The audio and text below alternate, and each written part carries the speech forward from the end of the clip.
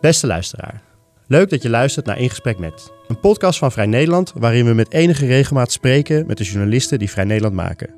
Ik ben Jasper Veenstra en deze week ga ik in gesprek met Thijs Broer, die de afgelopen maanden Jesse Klaver volgde en daarnaast met tal van betrokkenen sprak om in kaart te brengen hoe GroenLinks zo succesvol werd en ook wel welke prijs daarvoor werd betaald.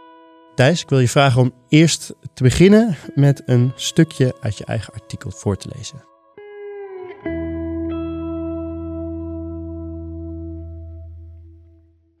Een veelzeggend voorval in de prille politieke carrière van Jesse Klaver vond plaats in het najaar van 2007. Toen hij als voorzitter van Dwars, de jongerenorganisatie van GroenLinks, werd gebeld door het televisieprogramma Bureau Ambitie of hij nog goede kandidaten wist die voor de camera op hun ambities en kwaliteiten wilden worden getest. Al spoedig belde hij terug met een lijstje namen, inclusief die van hemzelf. Hij werd nog uitgekozen ook, tot irritatie van sommige andere kandidaten die zich gepasseerd voelden. In het programma vertelde Klaver, toen nog met golvend haar tot de schouders, onbekommerd over zijn grote ambitie, politiek leider van GroenLinks worden. Toen dachten veel mensen nog, hij is gek, zegt Klaver achteraf. Dankjewel. De wilde haren van Jesse Klaver, letterlijk. Rest me nog te zeggen dat dit stuk het coverartikel is van ons juli-nummer. Zoals ik al net al zei, heb jij Jesse Klaver en zijn clubje intensief gevolgd de afgelopen maanden. Met welk idee begon je daaraan? Nou, wat veel mensen wel is opgevallen de afgelopen jaren is dat GroenLinks veel professioneler opereert dan vroeger. GroenLinks heeft eigenlijk altijd bekend gestaan als een tamelijk amateuristisch clubje dat telkens opnieuw, als er weer verkiezingen aankwamen, met een nieuwe campagne kwam en dat pakte allemaal ook vaak niet zo goed uit. Femke Halsema was weliswaar een hele goede fractievoorzitter die veel van zich deed spreken in de Kamer. Maar de partij zelf was eigenlijk altijd een rommeltje. De afgelopen jaren is daar verandering in gekomen. Dat zie je ook aan die grote meet-ups die Jesse Klaver organiseert in het hele land. Bij een van de laatste kwamen er 6000 mensen in AFAS live naar de grote verlosser luisteren. En waar ik benieuwd naar was is, hoe hebben ze dat achter de schermen voor elkaar gekregen? Hoe hebben ze GroenLinks weten om te bouwen tot de marketingmachine die het nu is? Ja, laten we eerst nog even teruggaan naar toen ze nog niet zo'n geoliede machine waren. Van welke achtergrond is GroenLinks eigenlijk gekomen? En hoe zijn ze onder Halsema uitgegroeid tot een speler van belang op het politieke veld? GroenLinks is samengesteld, is eigenlijk een fusiepartij, is voortgekomen uit de PSP, de CPN en de PPR, die samen zijn gegaan 30 jaar geleden. Die hadden allemaal maar 1 of 2 zeteltjes in de Kamer en dachten als samen staan we sterker. Daar hebben ze wisselend succes mee gehad. Onder Femke Halsema ging het uiteindelijk wat beter, toen weer wat minder. Uiteindelijk met een daverende klap zijn ze in elkaar gelazerd in 2012. Toen er binnen de partij grote oneenigheid was over wie de nieuwe fractieleider moest worden, nieuwe lijsttrekker. Tovik Dibi en Jolande Sap rolden toen vechtend over straat. Sap lag zwaar onder vuur omdat ze binnen de fractie kort daarvoor had geforceerd dat GroenLinks een politietrainingsmissie naar Kunduz moest gaan steunen, waar grote verdeeldheid over was in de partij. Uiteindelijk werd die oneenigheid dus gestraft door de kiezer en hadden ze nog maar 4 zeteltjes over. Het dreigde er zelfs 3 te worden en in dat geval was Jesse Klaver niet eens meer in de Kamer gekomen. Nee. Hij kwam het wel. Hij hield zich een beetje handig afzijdig van die hele Kunduz-missie, zoals je ook beschrijft in je stuk.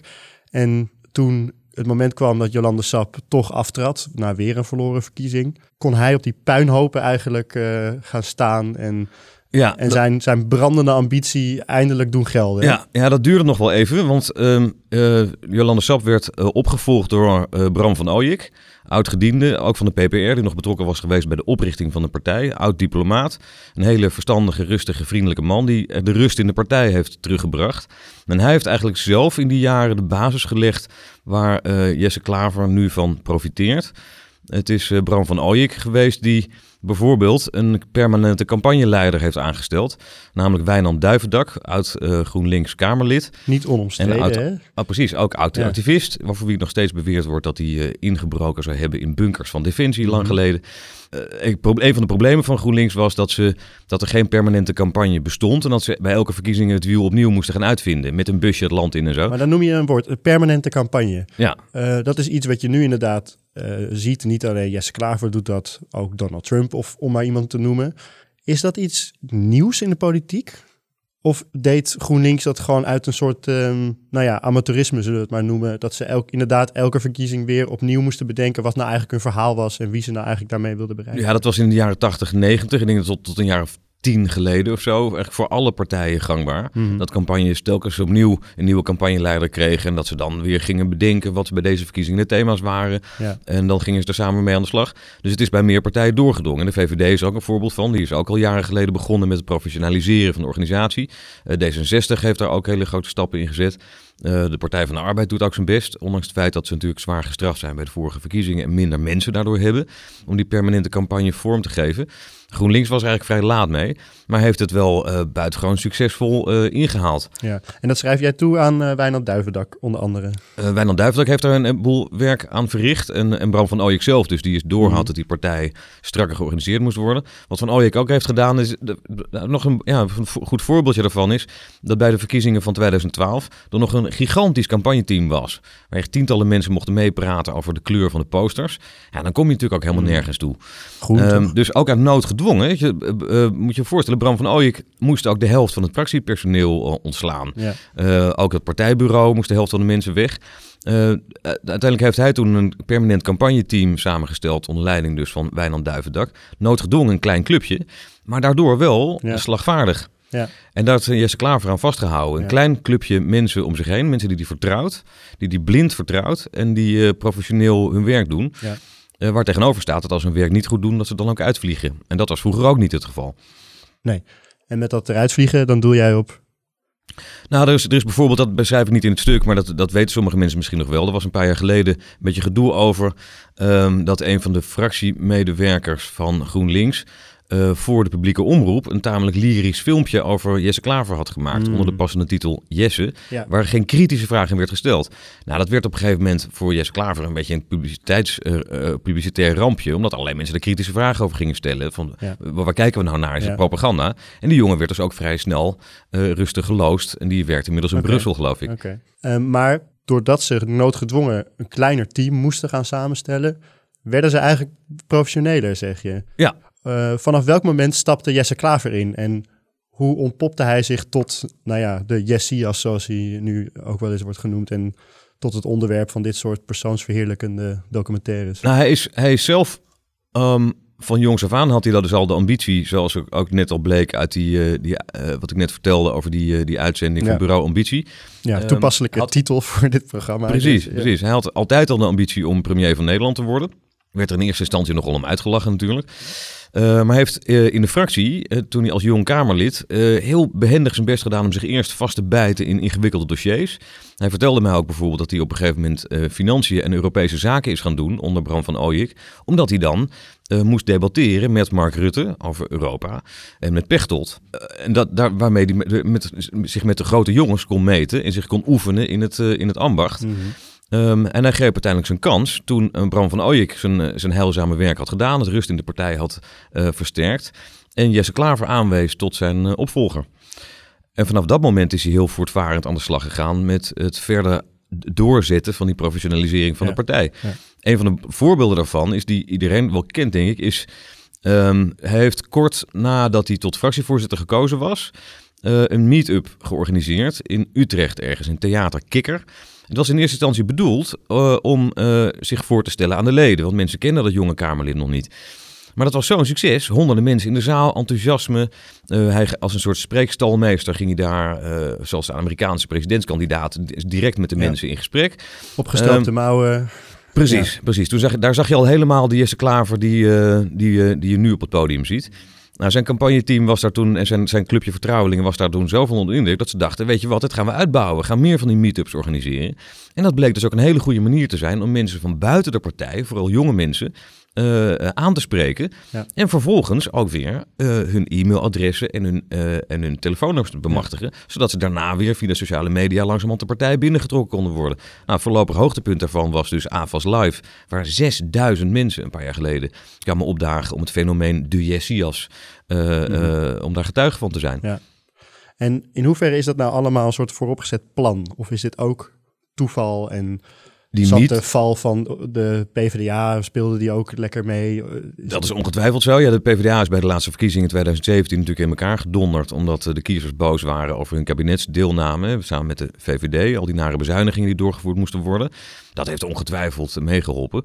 Maar wat Jesse Klaver ook heeft gedaan, is systematisch kiezersonderzoek laten doen. Ook met focusgroepen. Kleine groepjes mensen die achter glas allerlei vragen voorgelegd krijgen. Waardoor je zelf als campagneteam ook beter voeling krijgt voor hoe mensen reageren op je leiderschap en dat soort kwaliteiten. Uit die focusgroepen bleek ook dat hun nieuwe manier van campagne voeren, dat wil zeggen dus veel op sociale media doen, jonge mensen engageren, meetups organiseren, huis aan huis gaan bij mensen. Dat hebben ze ook. Dat is ook een van de campagnestrategieën die ze met succes hebben toegepast. Ze gaan niet langer foldertjes uitdelen in de winkelstraat, wat wel vaker door politieke partijen gebeurt. Dat ziet er meestal treurig uit. Mensen lopen door, willen geen foldertje, vinden het allemaal heel vervelend.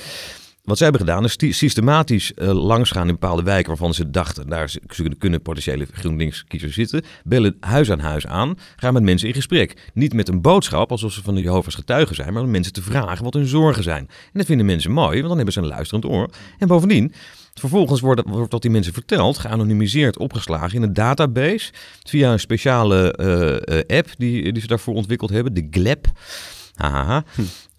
En daardoor hebben de kiezersonderzoekers van GroenLinks een enorm goed inzicht, een heel fijnmazig inzicht in hoe er over politiek wordt gedacht en over GroenLinks wordt gedacht op straatniveau.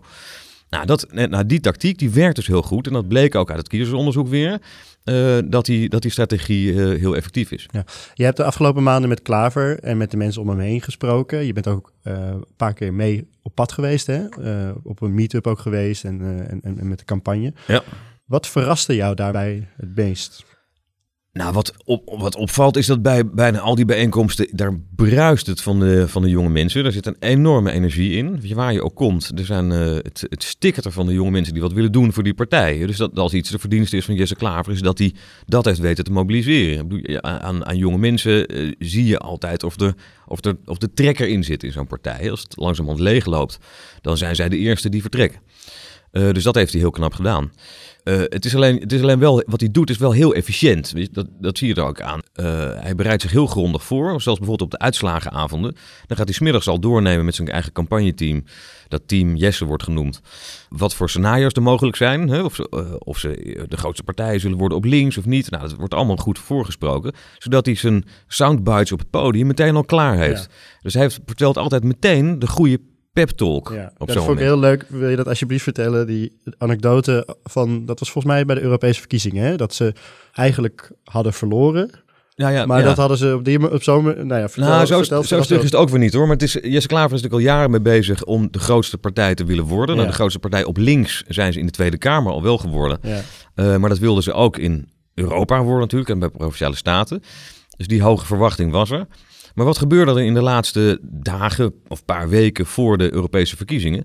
Daar kwam de Partij van de Arbeid opeens over de vluchtstrook voorbij, onder leiding van niemand anders dan Frans Timmermans. Dus uitgerekend de partij die Jesse Klaver eigenlijk wil vervangen als grote volkspartij, die mensen bindt en uiteindelijk de premier zal leveren. De Partij van de Arbeid dus, kwam over de vluchtstrook voorbij. Wat doet Jesse Klaver? Die klimt op het podium. En vertelt daar, zegt niet, helaas hebben we verloren van de PvdA, want dat wat hij eigenlijk voelde op dat moment, ongetwijfeld. Maar hij zegt, samen met de Partij van de Arbeid zijn wij groter geworden dan de VVD en Forum voor Democratie samen. Hoera. En toen zag je dus de zaal even een halve seconde nadenken en toen aarzelend juichen. Oh ja, dat is ook zo. Wat ik wel een hele slimme wending was. Ja, inderdaad. Ja. Aan deze leidercultus, waarin GroenLinks nu een beetje zich lijkt te bevinden, kleeft daar ook een risico aan. Er moet een keerzijde aan zijn. Je noemde net al het team rondom Jesse Klaver heet Team Jesse. Nou, heel GroenLinks is bijna Team Jesse. Dat zal niet door iedereen met gejuich worden ontvangen, toch? Nee, dat is waar. GroenLinks is altijd een partij geweest waar altijd veel discussie was onderling. Allerlei verschillende vleugels.